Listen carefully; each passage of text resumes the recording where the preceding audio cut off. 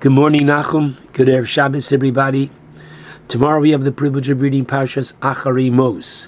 Yes, we are this week, and we will be for quite a while, behind Eretz Yisrael.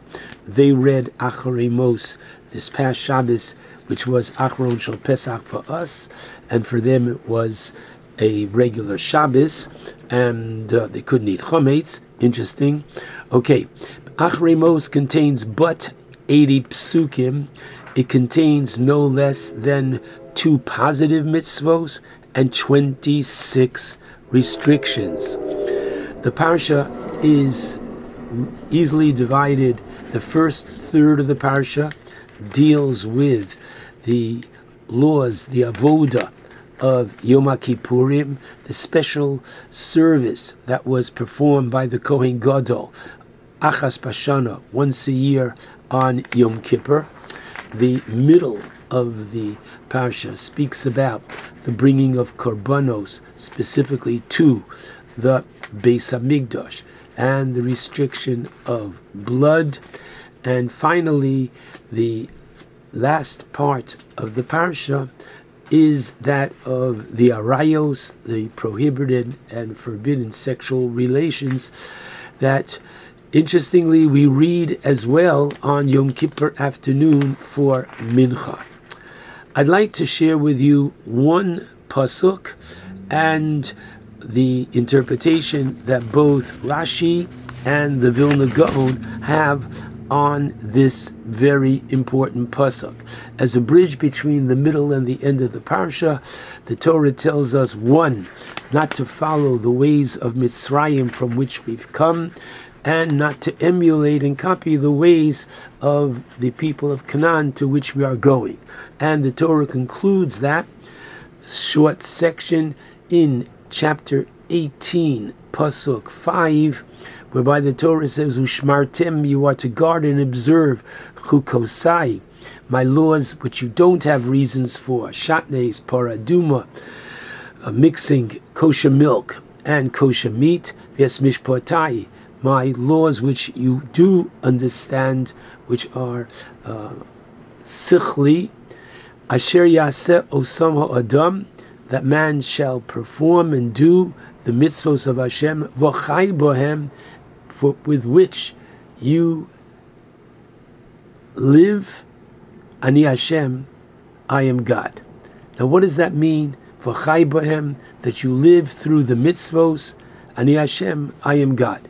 So Rashi learns v'chai bohem to mean le'olam haba.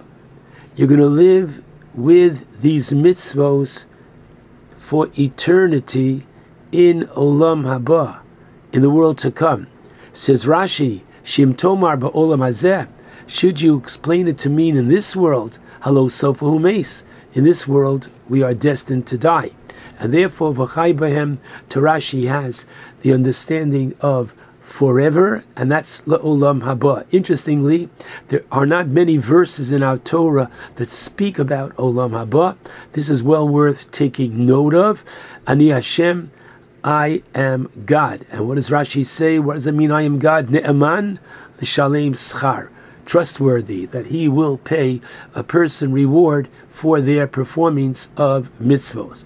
Now, interestingly, this pasuk is the one that is cited at the end of the Gemara Yuma, where the Gemara Yuma is giving sources from different psukim in the Torah that teach us that pikuach nefesh is doche Shabbos, that God forbid if somebody has chest pain on Shabbos afternoon, we don't say, well, maybe he had too much chalt. The answer is we call the ambulance. We don't take any chances. So the Gemara in Yuma 88b cites this pasuk as the source of that, namely that you are to live with mitzvos and not die, except for the big 3 of idolatry, adultery, and murder. The Vilna Gaon has a different understanding of this verse. He says the following: these mitzvos that we do, asher yaseh osam ha'adam, that man is to do, for chai bohem, and this gives an assurance of life. Who wouldn't want to live? Who wouldn't want to do mitzvos in order to be blessed with life and long life? Says the pasuk at the end, Ani Hashem. That's not the reason for doing mitzvos. Do mitzvos because Hashem told us to do mitzvos. Ani Hashem. That's the motivation. And pause. The next time we are privileged to recite a Birkas mitzvah, women, this evening when you light Shabbos candles, so listen to the words of the bracha. Asher kitshanu b'mitzvosav, that Hashem sanctified us, made us different with His commandments. V'tzivanu, but we do it because He commanded us to do it, and therefore doing the mitzvos gives us life. But that shouldn't be the motivation. The motivation should be Ani Hashem. I believe that is a very proper segue to pausing and remembering for a moment the Kedoshim. Acharimos Kedoshim is not just a melitza that literally after their passing, if a Jew dies for one reason and one reason only, and that is because he was killed as a Jew, the Rambam writes in Igeres Hashmad that person, whether he was an observant Jew or not, that person is considered as dying al Kiddush Hashem, and therefore they have a share in the world to come, and not just a share, a very proper, wholesome share in the world to come. I'd like to just share with you, now that we have Bli Ayin Hara experienced the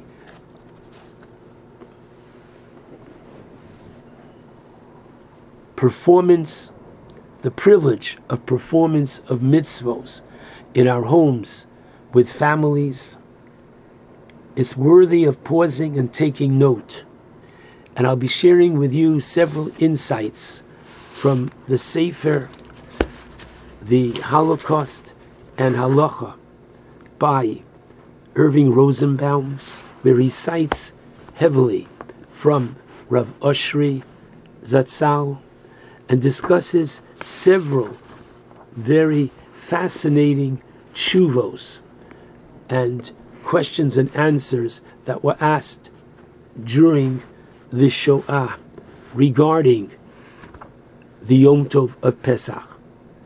I can only tell you that in Bergen-Belsen, the rabbis formulated a tefillah for those who are compelled to violate the laws of Pesach, and before they ate chametz on Pesach, they composed a Yehi Ratzon, just as some have the custom of reciting a Hineni Muchan U'Mezuman, and whether you recite it or not, don't change.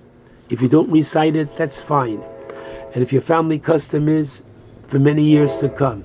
However, the bracha that we made was, thank you Hashem for commanding us to eat matzah. And before eating chametz in the Bergen-Belsen concentration camp, this is what they said: Avinu Shabashamayim, our Father in heaven, Golu v'yadu alifnei chvodecha. It is known and revealed before you that it is our will to do your will. We want to do Ritzonecha. We want to observe the festival of Pesach through matzah and by not violating the prohibition of chametz. And for this, our hearts are grieved that our enslavement prevents us and we are in danger of our lives.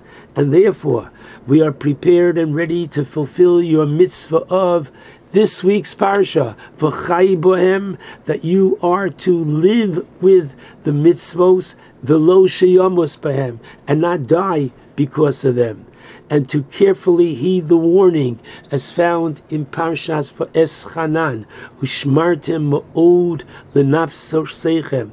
Therefore take good heed and guard your life very much. Therefore it is our prayer unto you that you keep us alive, preserve us, redeem us speedily, so that we may observe your mitzvos and we can serve you with a perfect heart. Amen.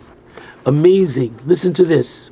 A number of people in the forced labor camps had managed to secure a quantity of dirty potato peelings as well as a small amount of flour.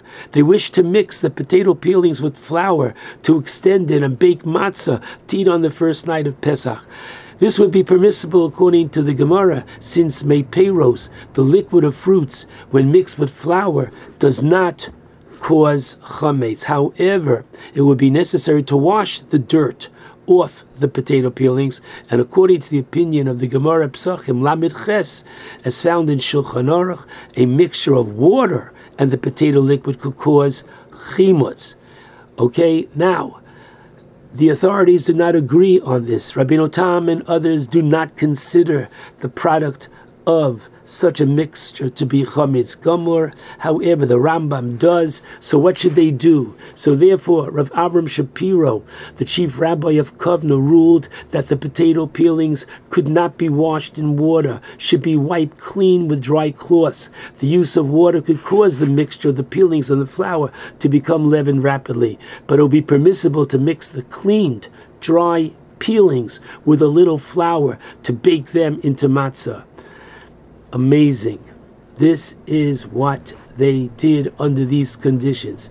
And just before Pesach, 79 years ago, the Germans sent to the ghetto the usual quota of bread, which they are accustomed to distribute to the Jews. This ration was for a 2-week period, and since observant Jews would attempt to save their bread quota and not eat it during Pesach but afterward, Rav Oshri Zatzal was asked what to do in this case about the prohibition of chametz that has been in the possession of a Jew during Pesach, which would then be forbidden after Pesach. Chametz she'over alav Pesach. And obviously you couldn't sell it to a non-Jew, for the Jews were afraid to have any contact with a non-Jew, since this was forbidden under penalty of death. And they were also afraid that even if they did manage to make arrangements with a non-Jew, he might inform the Germans that the Jews were concealing and hoarding bread. And so Rav Oshri said, not only because it's a b'di'evet situation, as the Mishnah Brura rules in Tov Mem Ches, Sivkot and Chof Ches, that if a person was in jail or something like that, he can use it after Pesach and rely upon his bitul. But listen carefully, Rav Oshri developed the ingenious point that in any case the bread ration did not belong to the Jew and is not legally his, for according to the German laws, all Jewish property is legally theirs. Even the bread ration, which they distributed through the Judenrat, remained their property of the Germans, and the Judenrat was simply their agent for distributing it. This is so, he points out, for if the Germans were to discover anyone taking some of this bread, they would immediately kill him. The questions that they asked, this is so significant, and that is, what do we do for the 4 cups of wine? They didn't have wine.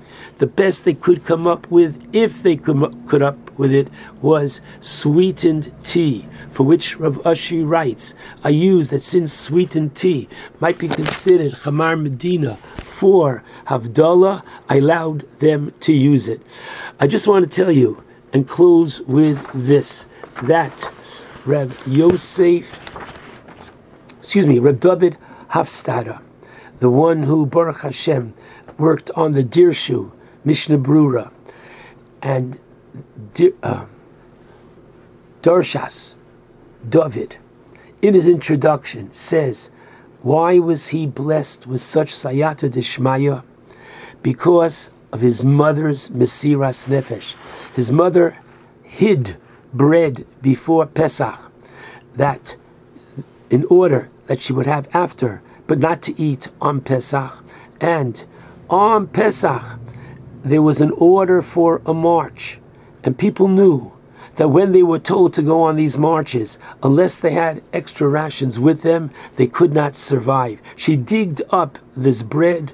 This is what enabled her to live during that march. And the rest, as they say, is history.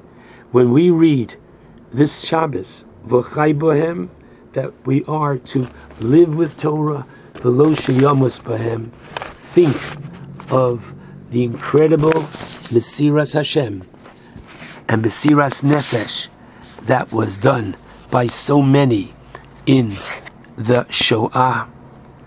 And we pray and know, Tehei Zichram Brucha.